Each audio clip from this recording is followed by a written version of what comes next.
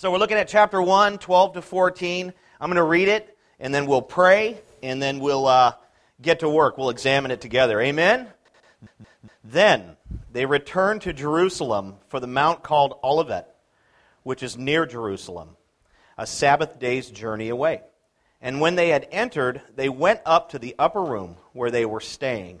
Peter and John and James and Andrew, Philip and Thomas, Bartholomew and Matthew, James the son of Alphaeus, and Simon the Zealot, and Judas the son of James.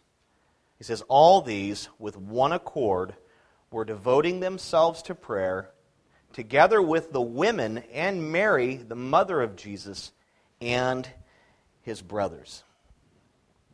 Father, we just want to call out to you now, Lord, and acknowledge that we really need your help during this sort of time, and all times, but especially now, since the Holy Spirit is the great decipherer and discerner of your truth. We need to be filled with the Holy Spirit at this time so that we can understand exactly what you're trying to say here, and that we may apply it and be transformed by the power of your word and be on task for the gospel and transformed by the gospel. And so fill our hearts now in this place with the Holy Spirit, Lord. Give us eyes to see and ears to hear and hearts to receive your truth. And we thank you, Lord, for what you'll do in this moment and how you'll speak to each one of us. And you'll speak to each one of us in different ways. You'll apply different things to us, things that need to be applied to us at this time. And that's what's so awesome about your word. It speaks to everyone. And so speak to us through it now. And may we reverently listen and be attentive and pay attention and take good notes and apply the things that we learn. And we pray this in the name of Jesus. And all God's people said, Amen. Yeah, you might want to get your note stuff ready real quick. So, let's begin with verse 12. And I guess before I really kind of enter into this thing, I should describe some of the things that have happened. Basically, if we go back in chapter 1 prior to all the way up to 11, we see Jesus having a bit of a teaching moment at the Mount of Olives with his disciples, and it's just before he ascends off into heaven. He's completed his ministry. He's come back and witnessed to people, showed himself that he's been resurrected for 40 days, and now he's taken his disciples up on the mountain, and then he teaches them some more things about the kingdom and all this, and he kind of brings it to a head, and then he goes off and he ascends off into heaven. And that was really awesome when we talked about that last week, because the ascension is such a critical doctrine. And in all honesty, I made this point, and sometimes I just overemphasize things, but I think it's true that the ascension isn't a doctrine that we really study or focus on. I was looking back on my life of faith, and I don't think I've ever heard a sermon on the ascension, the doctrine of ascension. Oh, I've heard a gazillion of them on the cross and on resurrection, especially every year. Easter's coming. It's always about the resurrection on Easter, right? It should be, but guess what? Every Sunday is Resurrection Sunday, so resurrection is something we should talk about more than once a year. But how often do we hear sermons on the doctrine of ascension? We really don't. And it's such an important doctrine. I talked about this last week, because Jesus entered into our realm, into our time and space, into our world, he came into Mary through the Holy Spirit, and he came essentially into our world from heaven in the form of a baby. He was born, and then he came out, and he did his ministry. He lived a life and did his ministry. Well, the ascension is the doctrine that shows his exit back to where he came from. That's why it's so important. He came into our world. We call that the doctrine of incarnation. Well, when he left and went back off to his throne of glory where he had come from for the first time, that's the doctrine of ascension. And so the doctrine of ascension proves that Jesus came from where he said he came from. And so it's so important, right? Isn't that an important doctrine? Why don't we talk about it in the church? Why don't we teach on it? I don't know. We covered that last week. You can go back and listen if you missed it. But this is what's happened. The guys are basically, they've come down off the mountain after the ascension. And I think these things are all playing out during the same day, the same afternoon, or whenever this happened. So, let's look at 12 together as the narrative, as the story continues. It says, then they returned to Jerusalem from the mount called Olivet. Now he's referring to the disciples who were up on the Mount of Olives, who had watched the ascension, who watched Jesus go off. They returned to Jerusalem from the mount called Olivet, which is near Jerusalem, a Sabbath day's journey away. Okay, as I said, the last charge that Jesus gave to the disciples before his ascension was for them to wait in Jerusalem for the Holy Spirit to come to enable them to be his witnesses in the world. This is really the last thing that he told them up on the mountain before they came down off the mountain. This is the last thing that he told them. Don't go out and do a bunch of ministry. Don't go out and spread the gospel. Don't go out and do all the things that I've called you to do. You're going to be able to get an opportunity to do that, and I know you just want to get out there and do it because you're on fire for me. But don't go do all those things until the Holy Spirit comes in a different way than he's ever come before. He's going to fill your lives. He's going to change your lives. He's going to equip you forever. He's never going to leave you. He's going to be with you so you can do the ministry. That's the last thing that he charged them with before he took off and flew off into heaven, as it says in Scripture. And flew off sounds weird. It sounds like a cartoon, but it is weird. I mean, he just... The clouds, I mean, it's just bizarre, but, anything's possible with God, right? And that's how he went off, and so he told them to wait in Jerusalem. And so what we see in verse 12 is we see obedience from the disciples. We see them come down off the mountain after Jesus told them, wait in Jerusalem. We see them come down, and now they go back to the holy city, and they're there now. And they're awaiting for the Holy Spirit to come. Now, right after his ascension, they came down, and now they're back in the holy city. Now, in verse 12, Luke wrote that the mount called Olivet is near Jerusalem. I think that he did this. He called it Olivet, or actually more so that he said that it was near Jerusalem, because we must remember who he wrote this letter to. He wrote this letter to a Greek guy named Theophilus. Theophilus was not familiar with this area, this region of Palestine. He didn't know the geography. He was a Greek. He was probably from up north or some other Roman province or something like that. He could have been from Caesarea, and I don't know about Caesarea. That's pretty close to Jerusalem and stuff. So he probably was from somewhere up north, and so he didn't have a real good sense of what the geography was like or where Jerusalem would have been as opposed to the Mount of Olives or any of that. And so what our author is doing, since he's writing to this guy, he's trying to give him a sense of what the geography is like. He says the Mount of Olivet, that's where they came down, and that's known also in that day and age and today as the Mount of Olivet. He's saying it's near Jerusalem. So now Theophilus is thinking, okay, so this is close. All right, I'm familiar with Jerusalem. I have an idea what that's like. The temple's there and all those things are happening. They got that wall around it, and that's kind of like the Jewish headquarters for Judaism and all that. I get that. I'm familiar with that. Okay, now what you're saying is the Mount called Olivet, the Mount of Olives, is close to it. So he's trying to give him an idea of the geography here. Now, the Mount of Olives really isn't a mountain. It's like a big hill. It's only 400 foot above sea level. Okay, so it's not, this is like, if you were driving down the highway and it was 20 miles away, you wouldn't even be able to see it. This thing is not, it's not like Mount Diablo over there that's 4,500 feet above sea level. It's not really a mountain. Why they call it a mountain, I don't know. The Sea of Galilee is not really a sea. It's like a big lake, and it's like 1/4 the size of Lake Tahoe. Okay, so Jews are strange when it comes to their geography. No offense if you're Jewish. But, that's a sea. No, that's a pond. That's a mountain. No, that's a foothill. Can you imagine how offensive it would be to people who live in Colorado where they're surrounded by the Rockies? 400-foot mountain, come on. We've got Pikes Peak here, pal. That's 15,000 feet. And so this thing is really just kind of like a bump. Okay? It's a bump. In fact, it's only 200 foot in elevation higher than the holy city, Jerusalem. Jerusalem sits at about 1,100, I think, feet above sea level. And so this Mount of Olives, no, not 1,100. It's only like it's like 200 feet above sea level. So the Mount of Olives is only 200 feet above that. And so you've got Jerusalem, you've got this bit of this peak of this hill that sort of rises above it. So it's not very tall.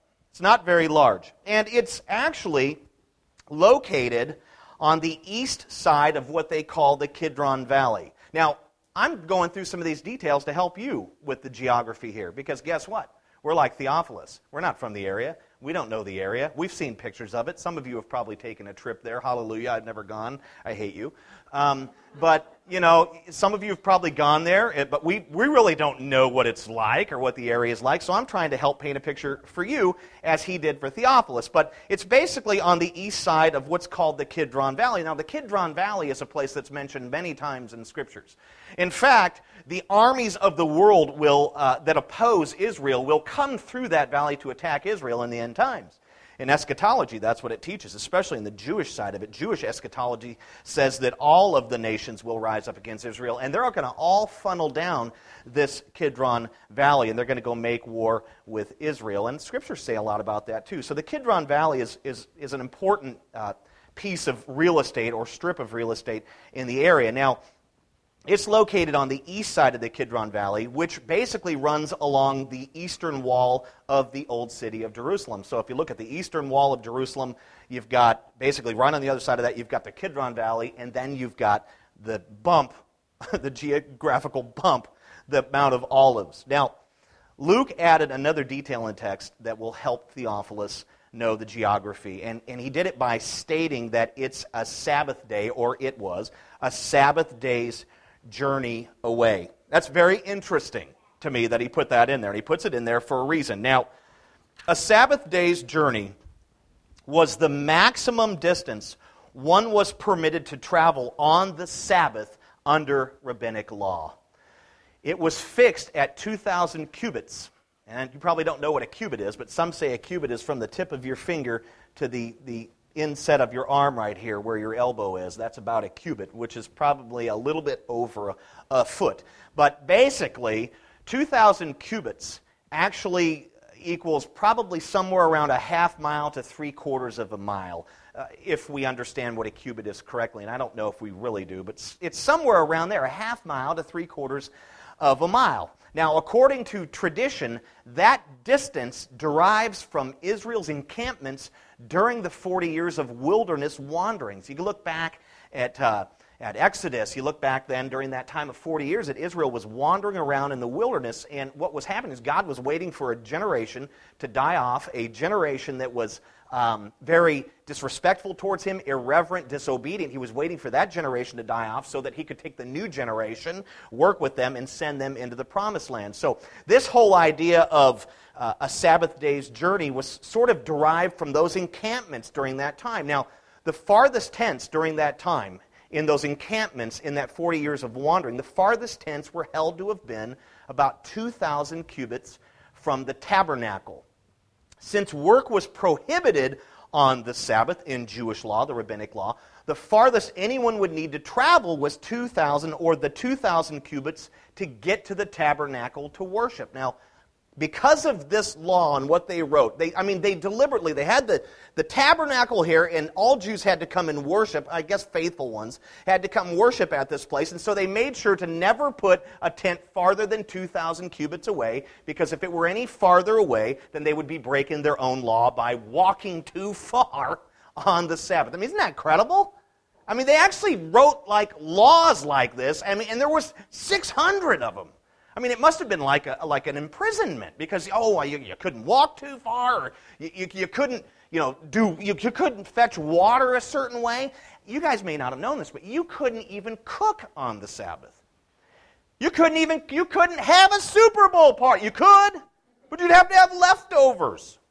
I mean, and that's okay, but you can't get yarmulke pizza delivered on Sunday or what? I mean, you couldn't prepare food on the Sabbath, and so what did Jewish families do? They prepared food the day before. So everything you ate was like the next day. They always did this before Passover. They did it before Sabbath. Now, not Passover, but just Sabbath. This is why they kept large amounts of salt on hand in Jewish homes, because they would take the cooked meat and the uncooked meat and they would pack it with salt as a preservative. They didn't have refrigerators. I don't know about you, but roasted lamb sitting out in a desert region for 24 hours, I mean, can you imagine what it must have smelled like? Oh, this is delicious. What? I mean, that's what they had to deal with. And some of that food's just nasty anyways. Falafel? It's just not for me. Oh, I know, some of you guys are big falafel people, but, I don't know. It's got a particular taste that just rubs me weird, and I just eat it, and after a while, I just feel like getting a burger or something, and not a lamb kebab. But anyway, so he basically what he's doing is he's describing again something here that's very important, and this whole idea of a Sabbath day's journey isn't found in Scripture. This law about only traveling 2,000 cubits on the Sabbath, it's not even found anywhere in Scripture. It's all derived from tradition. It's derived from that whole experience that the Jews had in the wilderness a couple of thousand years before this instance in Scripture when they were wandering around in the wilderness. And to me, it's absolutely incredible to think that the Jews had to literally keep track of how far they traveled on Sabbath. I mean, what do they have, those little pedometers? Oh, one more step and I've broke the law. I'll have to stand here all night and I'll do it. I mean, they crippled themselves with these laws. And the thing is, not only did they jack themselves up with these laws, they impressed them on others and jacked up others. The Pharisees were basically the police for the law. They taught the law, they enforced the law, and they punished according to the law. And it's amazing to me that someone who might walk 2,001 cubits could be punishable by the law. Maybe a stoning, maybe imprisonment. I mean, really? They were that fanatical over these things. And the Pharisees were out there to point out to people, lawbreaker, lawbreaker, lawbreaker, while they themselves were tombs filled with dead men's bones. They were just horrific hypocrites because nobody could obey all the laws that they had written into Judaism. No one could. And so, anyways, Pharisees taught and enforced those things. And so, a couple more things that popped in my mind when I read A Sabbath Day's Journey Away. Why would Luke use a Jewish idiom? A Sabbath Day's Journey Away is a Jewish idiom. That's a Jewish phrase that symbolizes a distance. It's a measured distance of 2,000 cubits.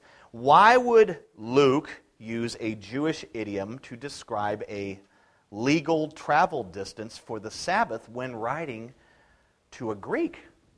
Theophilus is a Greek. He's not even familiar with the geography. And so why would he say a Sabbath day's journey? Was he expecting Theophilus to know what he's talking about? When I read A Sabbath Day's Journey, I just went, okay, that's some sort of a distance. I had really no idea how far it was until I studied it this last week. It makes no sense to me because I'm unfamiliar with those idioms and those Jewish terms and phrases. Why would he write that to this guy? Well, like I said, a couple of things popped in my mind. Maybe Theophilus was a Jewish convert. Maybe he was a Greek by birth and he had converted to Judaism at some point in his life, and he became familiar with some of these phrases and some of these things. It's unlikely because he wasn't too certain of what Jerusalem was like, and if he was, he would have went to the Passover there every year and visited that place. But maybe he was a convert. Maybe he followed Judaism to the best of his ability, and so he was familiar with some of these phrases and these things. Or maybe he was well-schooled in the Old Testament. Well, actually, not in the Old Testament, but in rabbinic law, because it's not found in the Old Testament. Maybe he was familiar with the rabbinic law.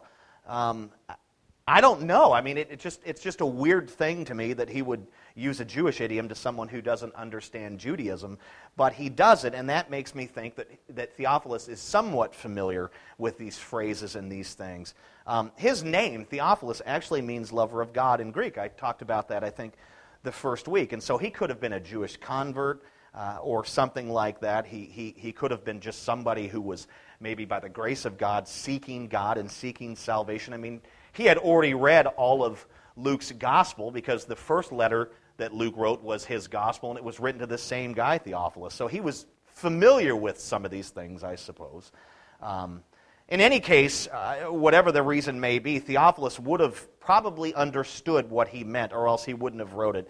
And now he has a sense that okay, the Mount of Olives is a half mile to 3/4 of a mile away, and the disciples traveled a distance of 2,000 cubits, or a Sabbath day's journey away. What's he doing? He's painting more of a picture of the distance they traveled, where they came from, how far it is, and the distance that they traveled. And we in the church and pastors in particular don't think that little truths like this and little things like this, little nuance, is important. But why is it then put in Scripture?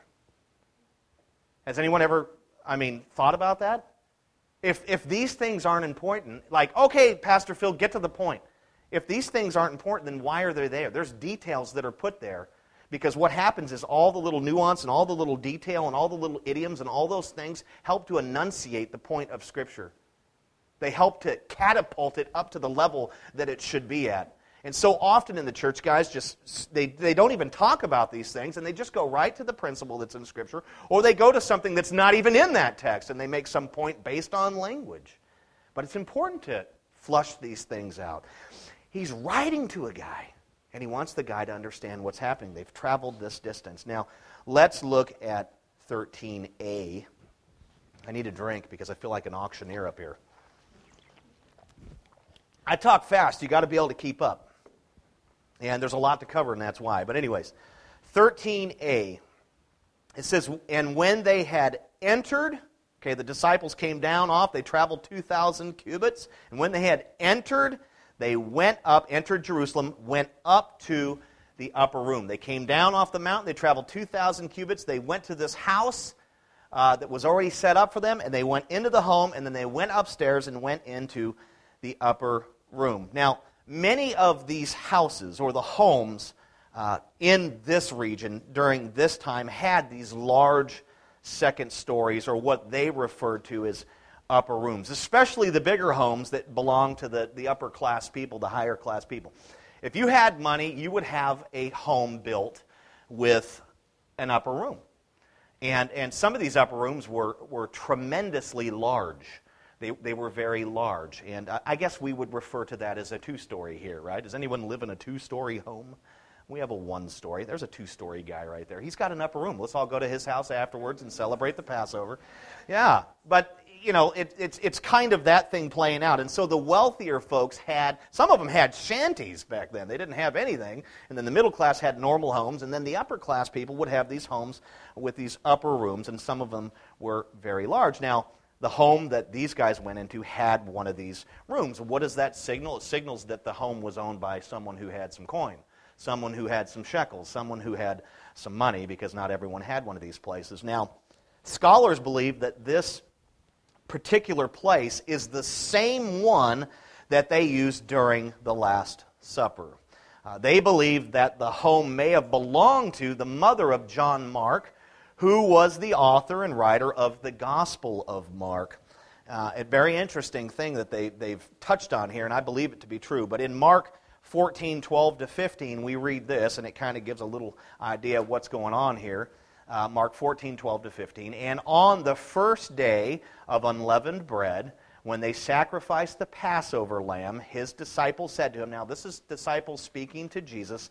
They're about to enter in on basically the day of unleavened bread. They're about to go into the city, and this is the disciples and Jesus interacting with one another. It says, his disciples came to him, to Jesus, and they asked him this, where will you have us go and prepare for you to eat the Passover, or what we would call the Last Supper? And it says, and he sent two of his disciples and said to them, go into the city, and a man carrying a jar of water will meet you. Now that is a highly bizarre thing, because men didn't carry jugs of water, women did. No, this guy wasn't very feminine and had trouble with his sexuality, he just decided to parade around with a jug of water. No, this was a special thing that was worked out with a guy who would do this, and this guy would have stuck out like a sore thumb, because that was something that women did. I mean, you'd see this guy and go, look at that guy carrying a jug of water. What's going on with him? I wonder if he's, or what's going on with this poor guy over here? Why is he carrying a jug of water? So they would see this guy. This guy would stick out like a sore thumb. He'd be like painted fluorescent orange or something.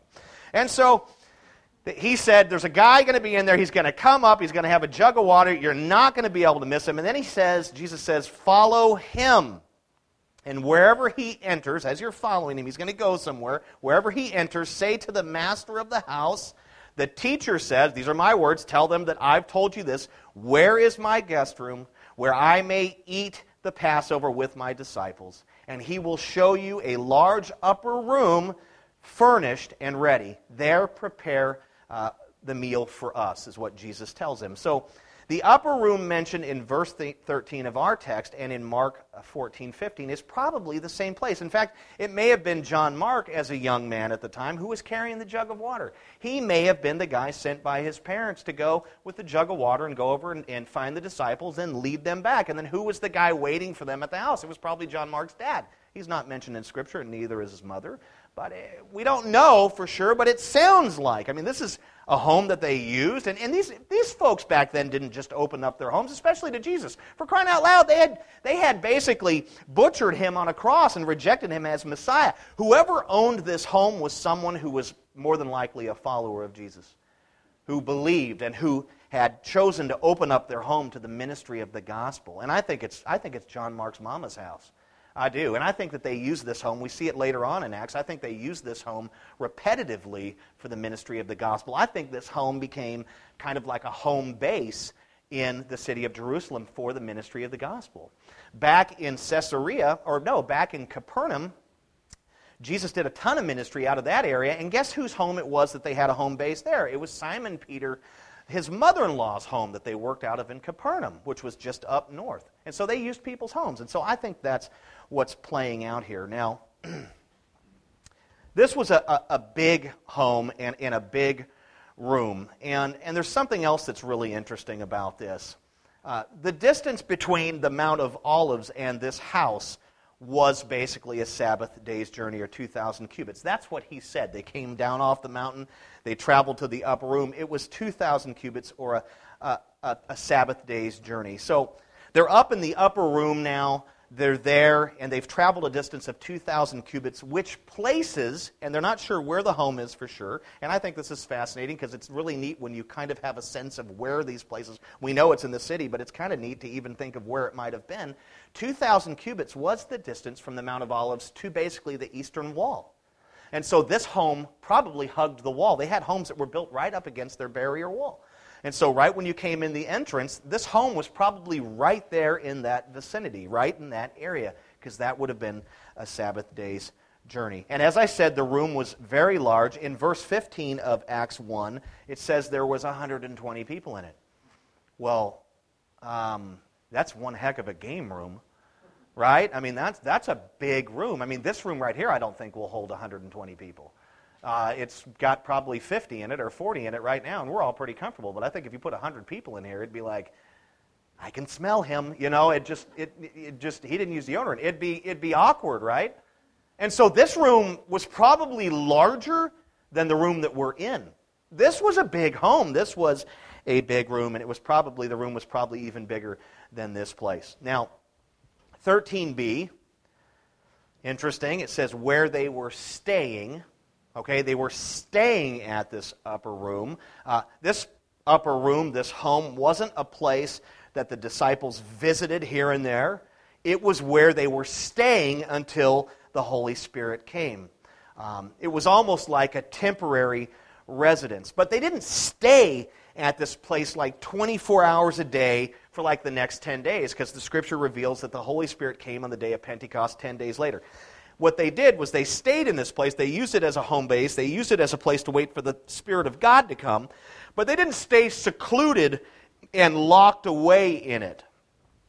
Luke 24:53 says that when they came down off the Mount of Olives, yes, they went down to the upper room and did some stuff there, but they also had and were filled with great joy. And it says that they were continually in the temple blessing God.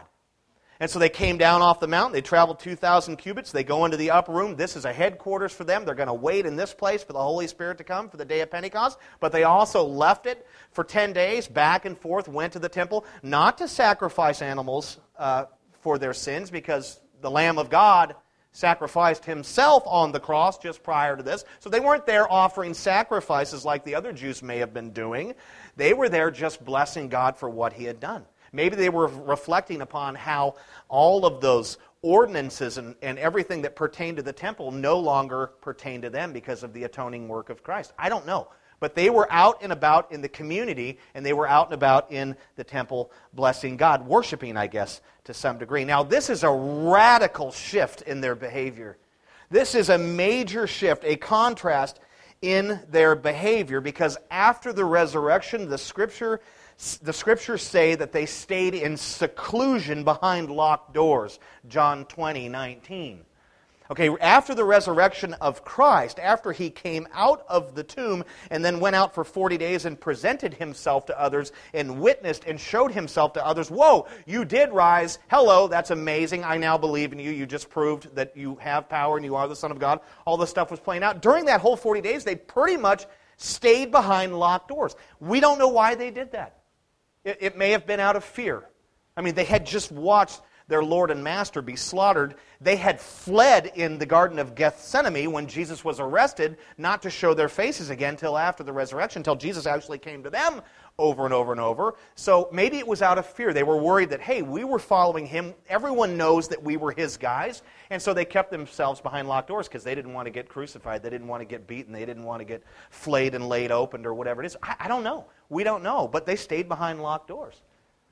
Incredible. But now we see, after the ascension, after they see Christ rise up to heaven and go back to the place that He came from, they're now emboldened and filled with joy, and they come down off the mountain and they go in to the upper room and they do some things that we're going to get to in a bit, but they also go into the temple. They're bold. They go off into the temple to bless God. They don't have fear anymore. It says that their countenance and their attitude and their heart switched to joy.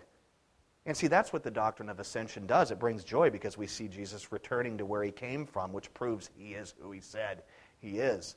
It should have the same effect on us when we study these things. Wow, He came out of glory in heaven to save us, and then He returned, and guess what? He's going to come back. We ought to be walking around without fear, in joy, spreading the gospel. Awesome thing. The whole thing shifts. It's so awesome what's happening with these guys. They were encouraged because Christ proved that He said who He was. He proved it, and then He ascended. And that, man, He is the everlasting, eternal Son of God. And they believed it when they saw Him go off, and it gave them great courage and boldness. And so they went out and about.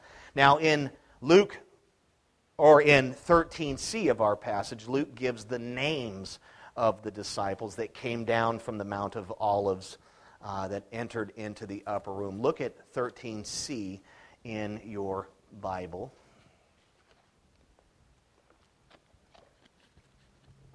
He gives the names. He says Peter and John and James and Andrew, Philip and Thomas, Bartholomew, Matthew, James, son of Alphaeus, and Simon the Zealot, and Judas the son of James. Judas the son of James is not Judas Iscariot, the betrayer. He is a different Judas. And a lot of the Jewish guys back then shared names. They all had the same names and stuff, and we do that here too in our nation, but an interesting thing. So now Luke placed these guys in a pecking order. Jesus had formed 3 rings of leadership within the 12 disciples. They could be categorized as rings A, B, and C. Ring A consisted of Peter, John, James, and Andrew. These were the disciples that were closest to Jesus. They were the inner ring. And we see evidence of this in Scripture based upon the fact that the disciples are always listed in that type of an order. Peter is always the head. He was the leader of the group. And then we have James or John, and then it goes down from there. And we see evidence of this not only because of the listings in Scripture of how they're listed by name in an order, but by how the Lord gave them special privileges in His inner leadership team of basically Peter, John, James, and Andrew. More particularly with Peter, John, and James, what did He do with them before all of these things took place? He took them up on the Mount of Olives in a prior instance, and He was transfigured before them. Why didn't He take all the disciples up there?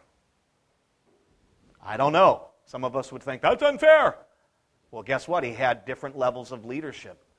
and Peter, James, and John, and I suppose Thomas, or Andrew, but we don't see a lot with him, but we certainly see a lot more interaction with Peter, John, and James, and we see them go up on the Mount of Transfiguration, or we see them go to the Transfiguration on the Mount of Olives, or what have you. Now, they were in ring A, they were the closest disciples to Jesus. In ring B, it consisted of Philip, Thomas, Bartholomew, and Matthew. These were the disciples that were second closest to Jesus. They were not the closest ring, but they would have been the next ring out. And then we see, we've got ring B, which consisted of ring C, which consisted of James, son of Alphaeus, Simon the Zealot, Judas, the son of James, and then it had Judas Iscariot, who was the one who betrayed him. These were the disciples that were third closest to Jesus. They were the outer ring. And like I said, there's evidence in Scripture that shows these rings of leadership with the closest, the middle, and the outer ring. Very, very interesting stuff here. And I think that Luke, because he's our writer of the book of Acts, I think that he puts them in the order because that's pretty much what he's done before, and that's what the other gospel writers do. But he wants us to see the order in which the disciples were viewed by Christ. Now, we've got to get something straight here. We've got to make sure that we do not think of the Lord in the wrong way when we understand that he had a close ring, a middle ring, and an outer ring. He didn't base his decision on these rings and who would be in which rings. He didn't base his decision to do this, but he didn't base it on favoritism. He didn't base it upon devotion. Like, oh, Peter's more devoted.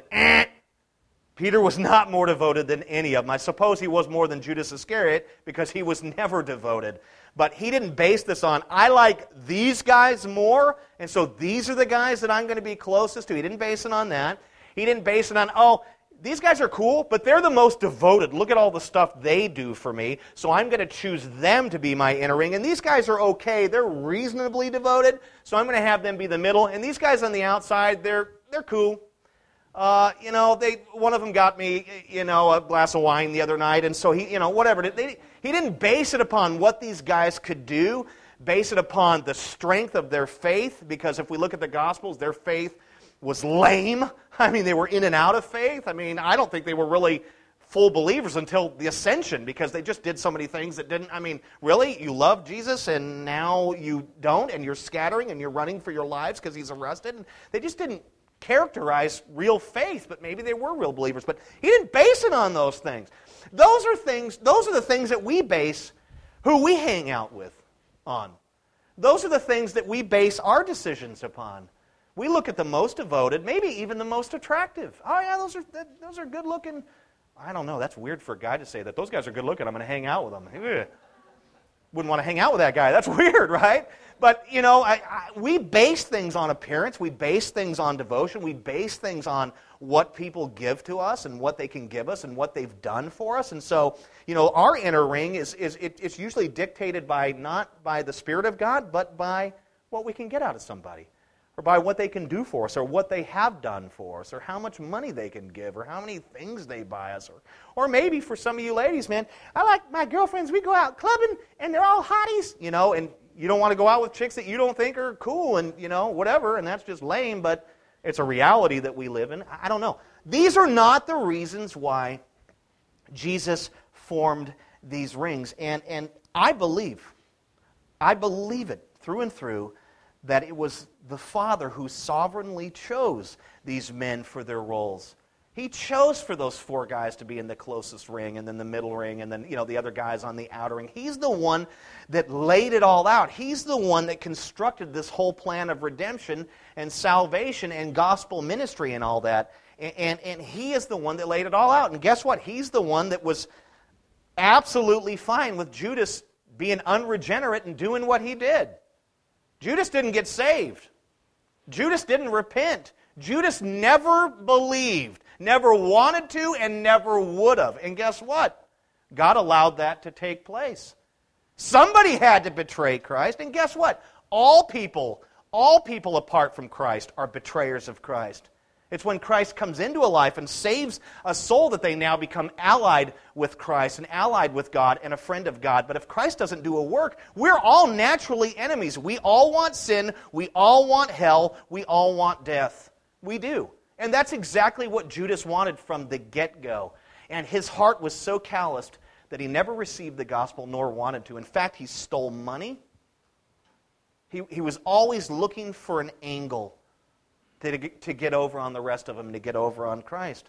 And so I believe God sovereignly chose all these men to serve in the roles that they did. Now, we must never forget what Jesus did before he chose these men and placed them.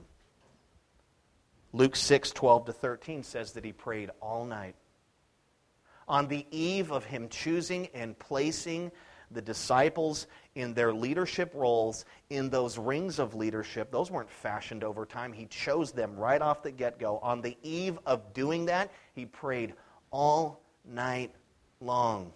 An all-night prayer session by himself with the sovereign Father, seeking his will, getting instructions, figuring out who was going to be where. Because the Son of God, he was fully God, but he was in flesh. And there were things that he had laid aside as he stepped out of glory to come. And so he needed to seek the Father's will and to know what the Father wanted. And so he spends all night praying before he makes a very important decision on choosing these guys and placing them in their rings of leadership. He prayed all night, it says in the Scripture. He didn't base his decision to put these guys here or there on what they could do or their faith or any of those things. He did it because they were to be right where they were to be, and that was God's choice. And he was humbly obedient to what the Father wanted and put them where the Father wanted. He did those things perfectly. Oh, how I wish we could. Can you imagine what it would be like for us without the grace of God? We are slugs. Man, we are. And Christ obeyed perfectly all that the Father commanded. And because he did that, it's okay for us not to be able to do that. He's the one that did it and achieved it and pulled it off. And he's the one that took all our baggage and all our sin and all our disobedience and everything evil and wicked and wrong about us, and he took all that upon himself on the cross and became, the Scriptures say, he became sin for us. And when he died on the cross, he imputed his righteousness, his perfect obedience to those who believe. And so we don't have to get it all perfect and try to, we don't have to measure how many cubits we walk. We don't have to, cook all our food on Saturday and then eat old food on Sunday. We're not condemned by our disobedience to those things because of what Christ did. And we should love him passionately for that. That's the gospel. That is the gospel. And so he picked these men, and Luke names them in an order, and he does it for a reason there. He wants us to know that these are the leaders, and these are the rings, and these are the men that came down. He deliberately does not put Judas Iscariot because he's nowhere to be seen. We'll learn about what happens to him next week. He's not in this group anymore. He's not in a ring of leadership. He fully forsook the Lord and left him. Let's look at 14a now. It says, all the disciples, with one accord, were devoting themselves to prayer. All these with one accord means that the disciples were unified. Unified in what? They were unified in being devoted to praying together. When the disciples came down from the Mount of Olives, they all agreed that prayer was a number one priority, and so they devoted themselves to it. Now, why did they do this? And what would they have been praying for? Some teach that they were praying for the baptism of the Holy Spirit to come. Some take this even further by saying that unless a believer asks for the baptism of the Holy Spirit, it will not come. It will not come unless you pray to receive the baptism of the Holy Spirit. You've got to listen to this commentary on this by MacArthur, and this is what he wrote on this particular section. He wrote, "The coming of the Holy Spirit did not depend on their prayer.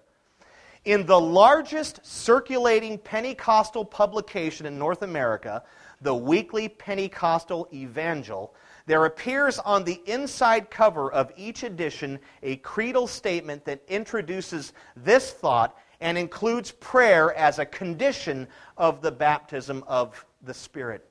The thing says, The thing says this, and I quote, "We believe that the baptism of the Holy Spirit is given to believers who ask for it." That's the creedal statement. That is not the statement of the Word of God. They didn't have to ask for the Spirit to come. The Spirit, if you'll notice very carefully in Acts 1:4, was the promise of the Father. It was a sovereign dispensing of the Spirit of God apart from their prayers.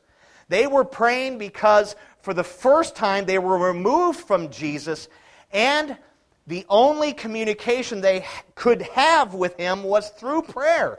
And thus, they were in prayer to Him. And that's the beginning of a new age, because up to this point, no one had ever prayed to Jesus. And so you have a classic dispensation distinction in Acts 1:14. You have them praying for the first time to Jesus Christ at the right hand of the Father. Isn't that cool? That's what they were doing. He says this is a new thing, and they're praying to Him up there. He's ascended. And it doesn't say that they were asking for the Spirit to come. In fact, when the Spirit came in Acts 2:2, they weren't praying at all. They were just sitting around. It says so. And the posture of prayer was to stand or kneel, and they were just sitting. Their prayers had nothing to do with whether the Spirit came.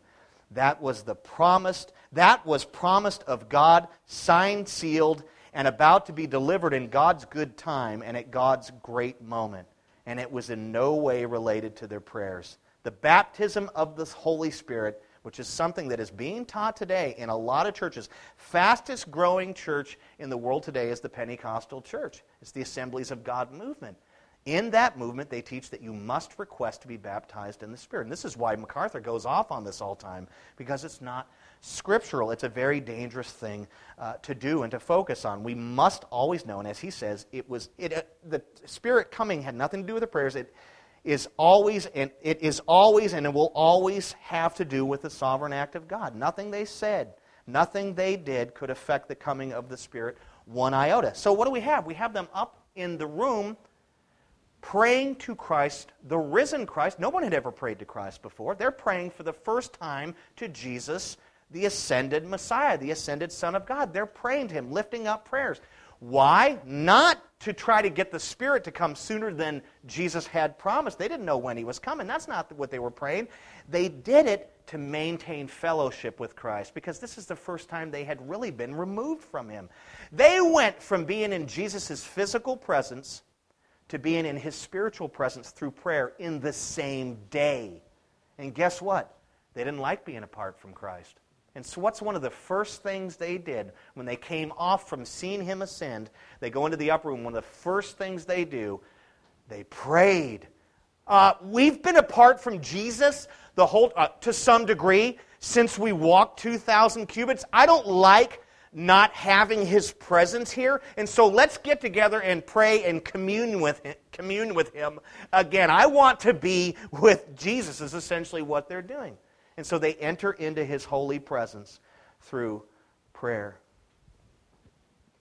Prayer for this group was much more about being with Jesus and less about asking Him for things. Wow. When I read the Scripture and realized that, I felt like an idiot. I felt like,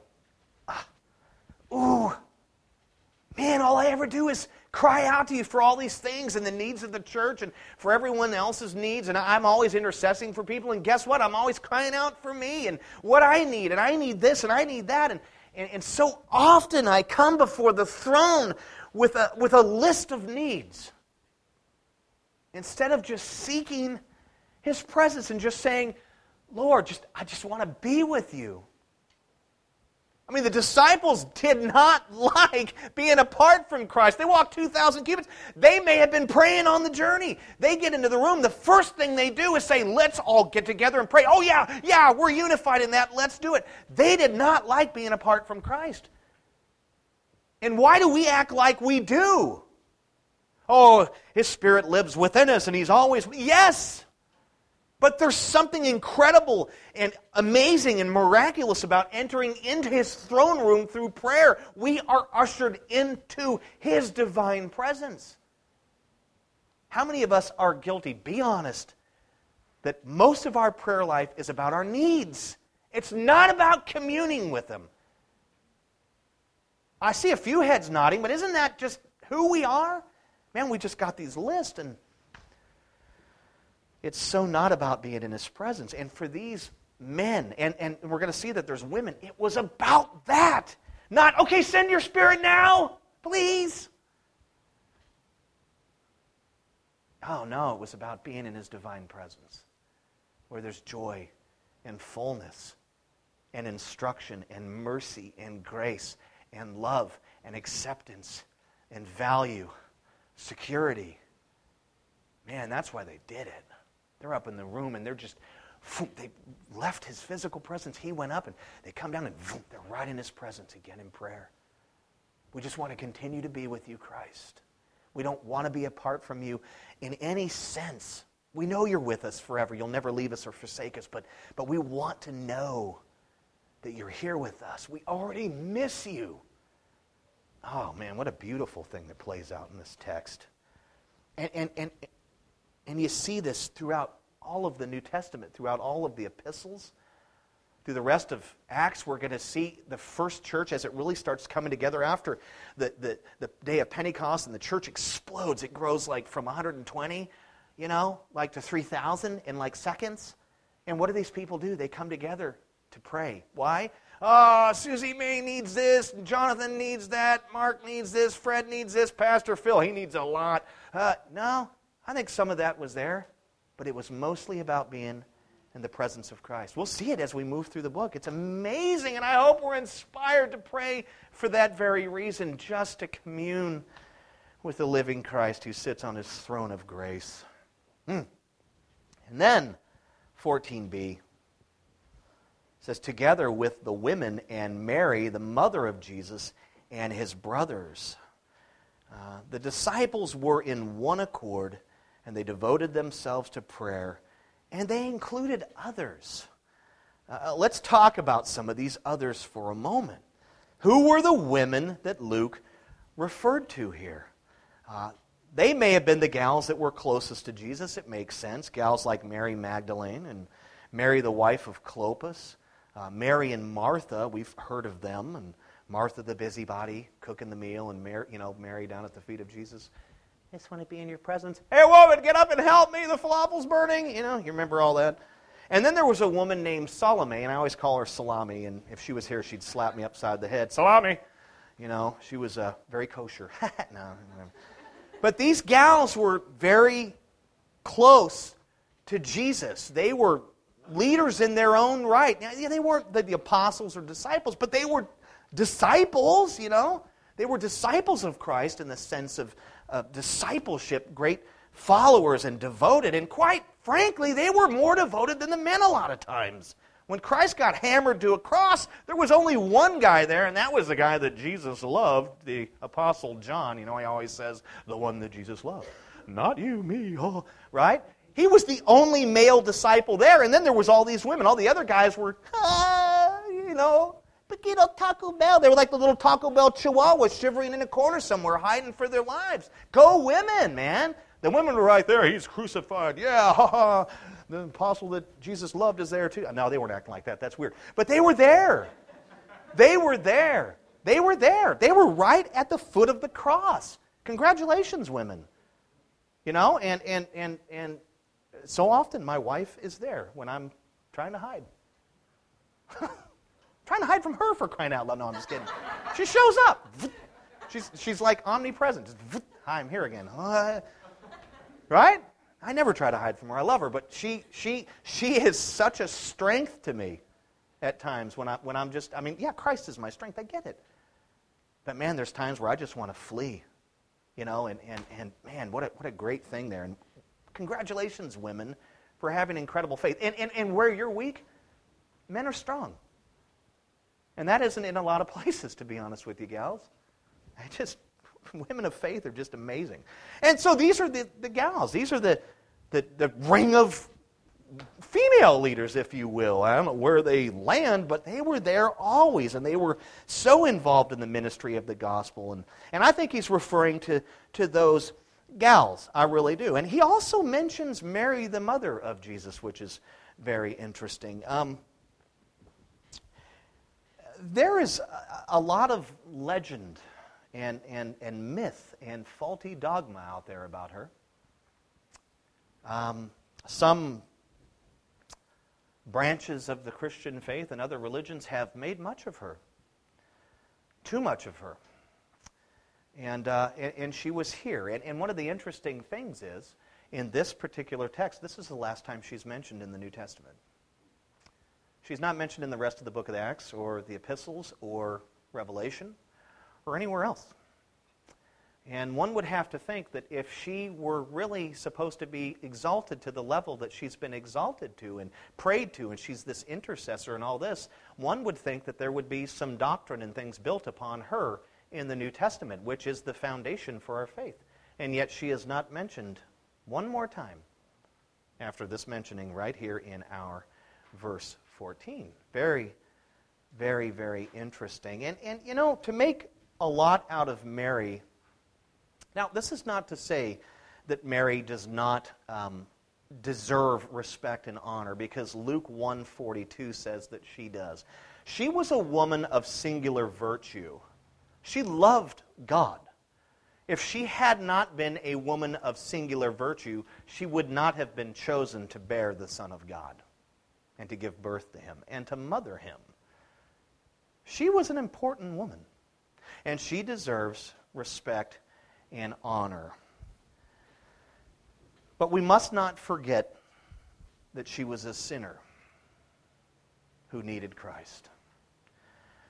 She was a sinner who exalted God, her Savior, it says in Scripture. She actually referred to herself as a humble bondslave to God who needed mercy. Luke 1:46-50.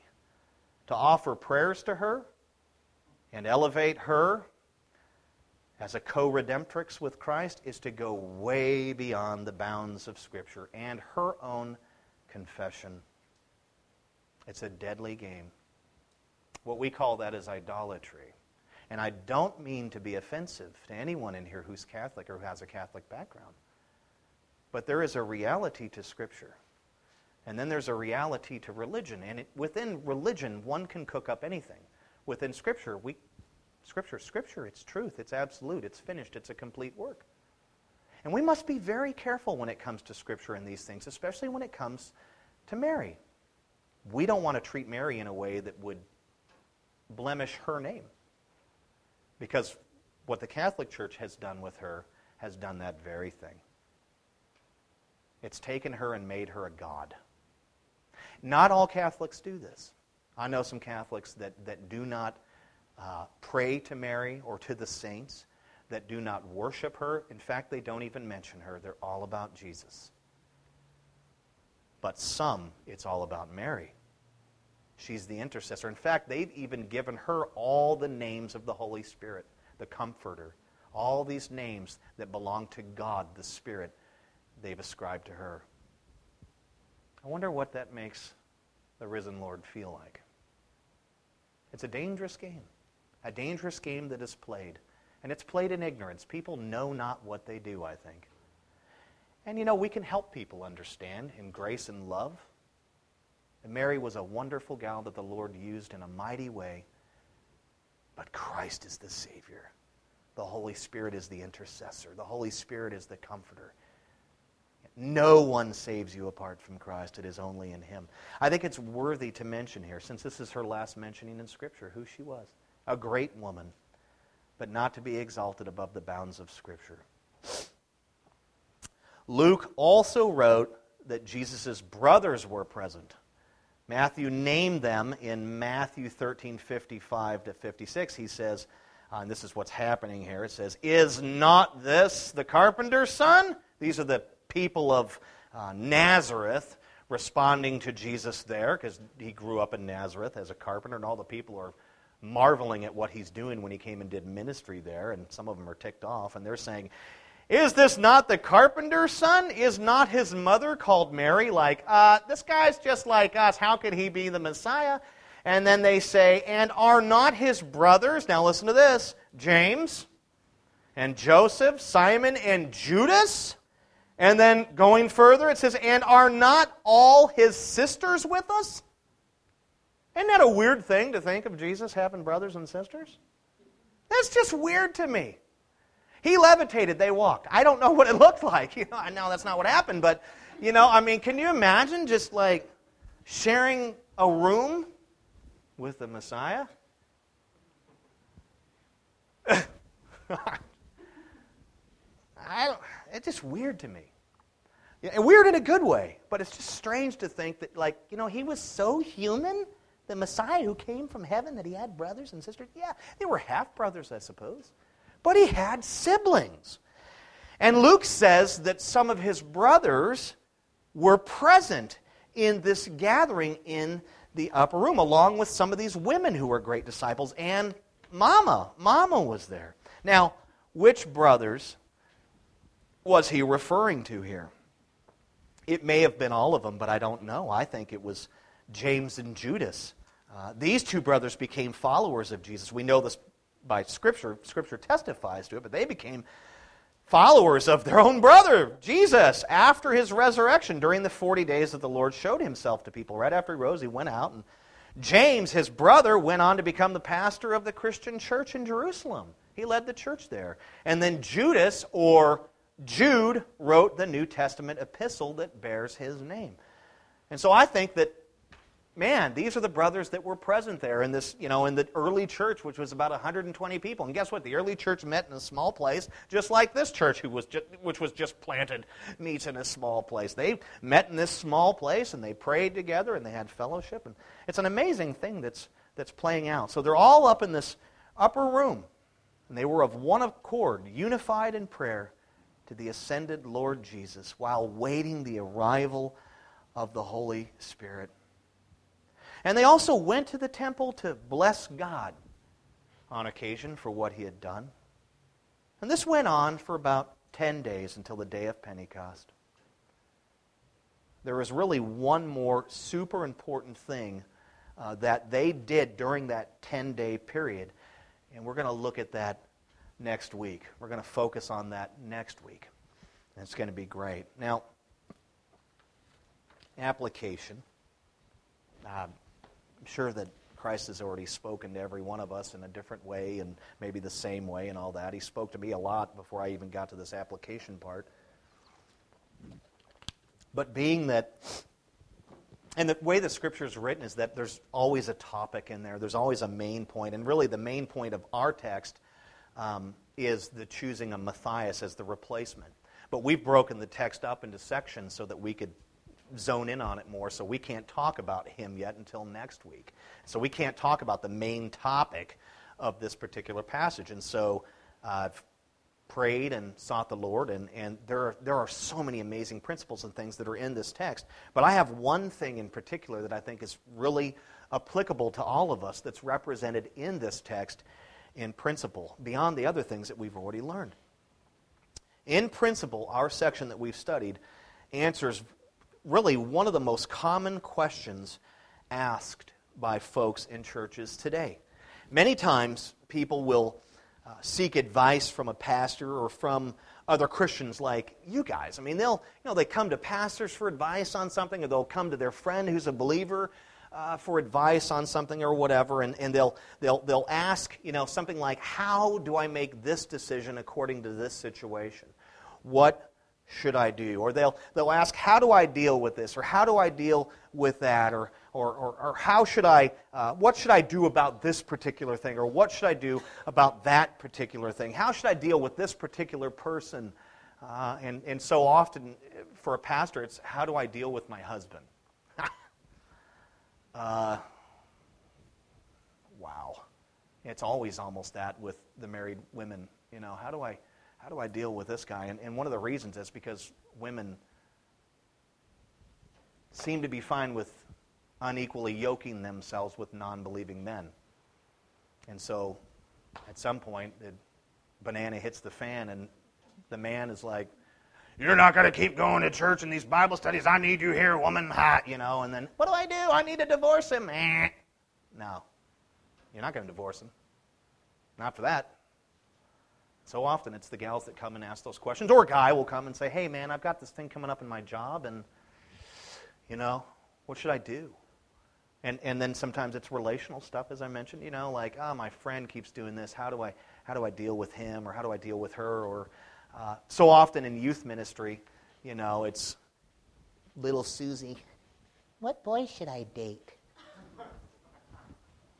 I have failed you as a pastor. You are supposed to despise boys in the 8th grade. Or in college level, what college should I go to? One that doesn't put you in massive debt.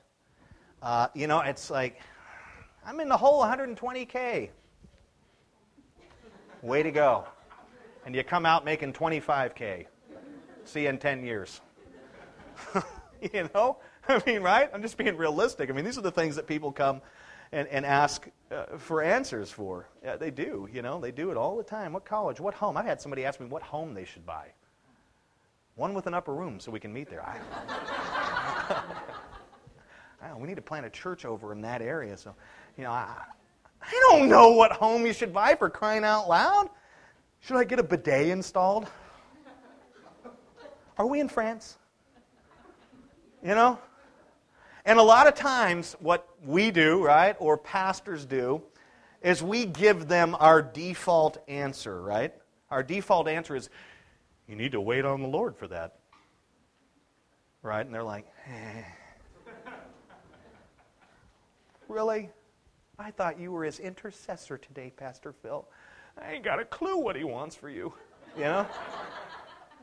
Don't we say that, though? You need to you need to seek the Lord for that one. That's almost like the Christian no. When somebody asks you to do something, and the Christian no is, I'll pray about that. Right? You ain't praying about Jack. You just told that person no, and you don't have the guts to tell them no. Tell them no. You will not be at that place at that time doing that thing. Right? That sounds interesting. Let me pray about that. Or, what do I do about this? You need to wait on the Lord for that. And here's where the rubber meets the road here. The answer that's usually given, and this is what the text answers in principle, the answer usually given when you tell somebody, wait on the Lord, they'll say something like, what do I do in the meantime while waiting on the Lord? So often, well, what do I do in the meantime? What do I do in between? What if he tarries in his answer? That's just like leaving them out there, just catapulting them out there into time and space, and they're just like, what do I do in the meantime? And this is what our text answers so radically well. The answer is represented in how the disciples responded while waiting for the Holy Spirit to come. What did they do? We've covered it. They gathered together in the upper room. That's fellowship.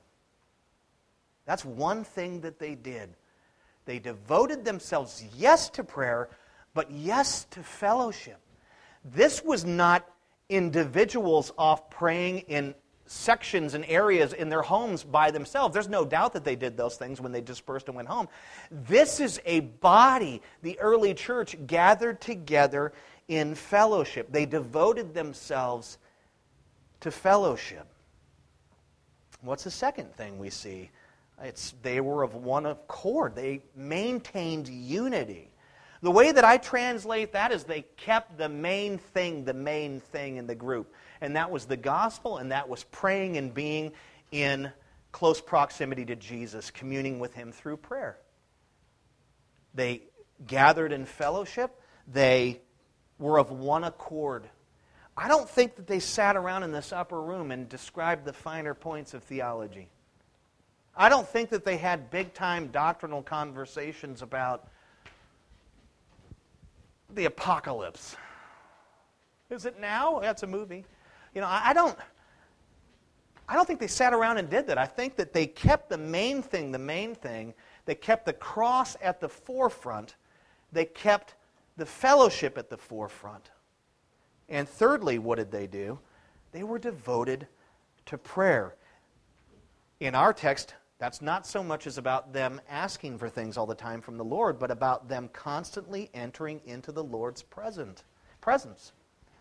What do you do in those times of uncertainty, in those times where you've been told to wait on the Lord? You keep coming to the fellowship. You stay in fellowship. You stay around God's people. You may need an answer from God, and guess what? I'll go out on a limb and say this. I will say that 85 to 90%, maybe even 95% of the answers that He gives us isn't at the individual level. It's when we're gathered together with His people. It's when His Word is proclaimed. It's when your friend in that congregation comes to you, you're at church, and they give you wisdom. They give you an insight. They share God's Word with you. They share their experience. God speaks in the setting of fellowship. And there's a horrible thing in the church today where we think that, I can just go off and be my own little individual, and I can form my own church on the internet at my house, and I can just listen to Ravi Zacharias all day, and that's church. And no, it's not. Church means fellowship. It means gathering. It means being together where we can hear from God together, and where Carol can help me hear the voice of the Lord at times when I need an answer. Or Bailey can help her brother in those settings. God speaks in the setting of fellowship. He gives answers there. Can you imagine what would have happened if the disciples came down off the mountain and dispersed and just went out and did their thing, and they didn't come together in fellowship and seek the Lord the way that they did and all that? I mean, that would have been, I'm thinking if that's what they would have done, if they hadn't obeyed and come down off the mountain, went into the room, started praying, started fellowship, and acting like a church, loving each other, caring for each other, meet needs and all those things, if they hadn't have done that, I'm fully convinced that the Scriptures would end at Acts 1:14. It'd be done. It's over. There is no rest of the New Testament. If they hadn't come down and formed fellowship and spent time together and even done those other things. Being unified, being about prayer. God spoke to them in that setting. They were communing and coming into the presence of the living God while awaiting for the Holy Spirit to come. You got to be committed to the fellowship. And here's the problem with us. In our Adamic nature, in our flesh, when we go through times of struggle and difficult seasons and things, what do? What is our natural inclination? It's to run. It's to flee. It's to hide. It's to disconnect from the fellowship. And quite frankly, we don't devote ourselves to prayer. We just go off in our misery and just huddle somewhere. And life just stinks. And God, what's going on? And you have any idea what a brother in Christ, how God could use that person in your life on that Sunday morning when you come to fellowship? How He could speak truth in your life and encourage you? Quite frankly, sometimes they don't need to say a word. They just need to be there. It's called the ministry of presence. They're just there to put an arm around you, to hug you. We got to get this, man. Because it's not our natural thing. We will run and flee and hide and disconnect. And that's not at all what the disciples did. They came together into that fellowship and they kept that unity. I mean, it's so very, very important that while you're waiting on God, that you're communing with Him. Not just to get the answer to the problem or to the question, but to be with Him. To be with Him, because He is the source of our joy and power and mercy and all those things that we need so radically. No, we should be committed to doing the same things that the early church did. One of the reasons why we're going through this series is so we can learn how the church functioned at its incarnation. Because I really believe, through all the study and reading that I've done, and I'm no expert, man, I say this in humility, I think the church has lost its way in a lot of ways. And if you don't study history and look at where we've been and what we've done, we're doomed to repeat ourselves.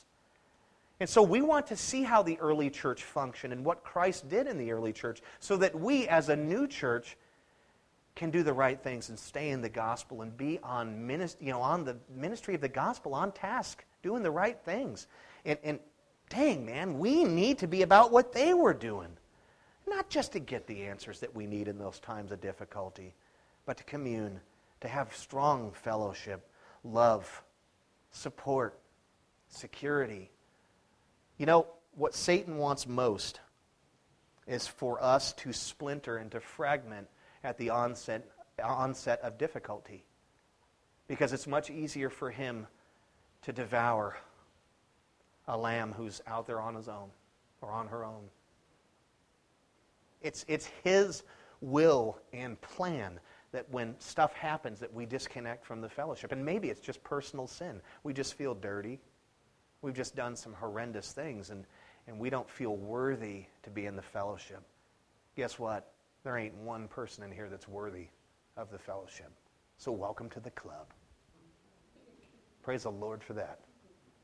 Any perfect person in here can hit the door. Go. There isn't one in here that's really at all one iota worthy of what Christ gives. The fellowship is for the unworthy, for the degenerate, for the sinner saved by grace. We need to remember these things. We need to stay in that fellowship as they did. We need to be unified in the gospel. Keep the main thing, and we need to devote ourselves to prayer so that we can ask God for what we need, yes, but so that we can commune with Him more than anything else. It worked for the early church, and these things will work for us. May we commit ourselves to the Word of God this week, as well as to the ministry of the gospel in our own homes and in our community. Our community needs Christ desperately, as we need Him daily, right? Amen. May we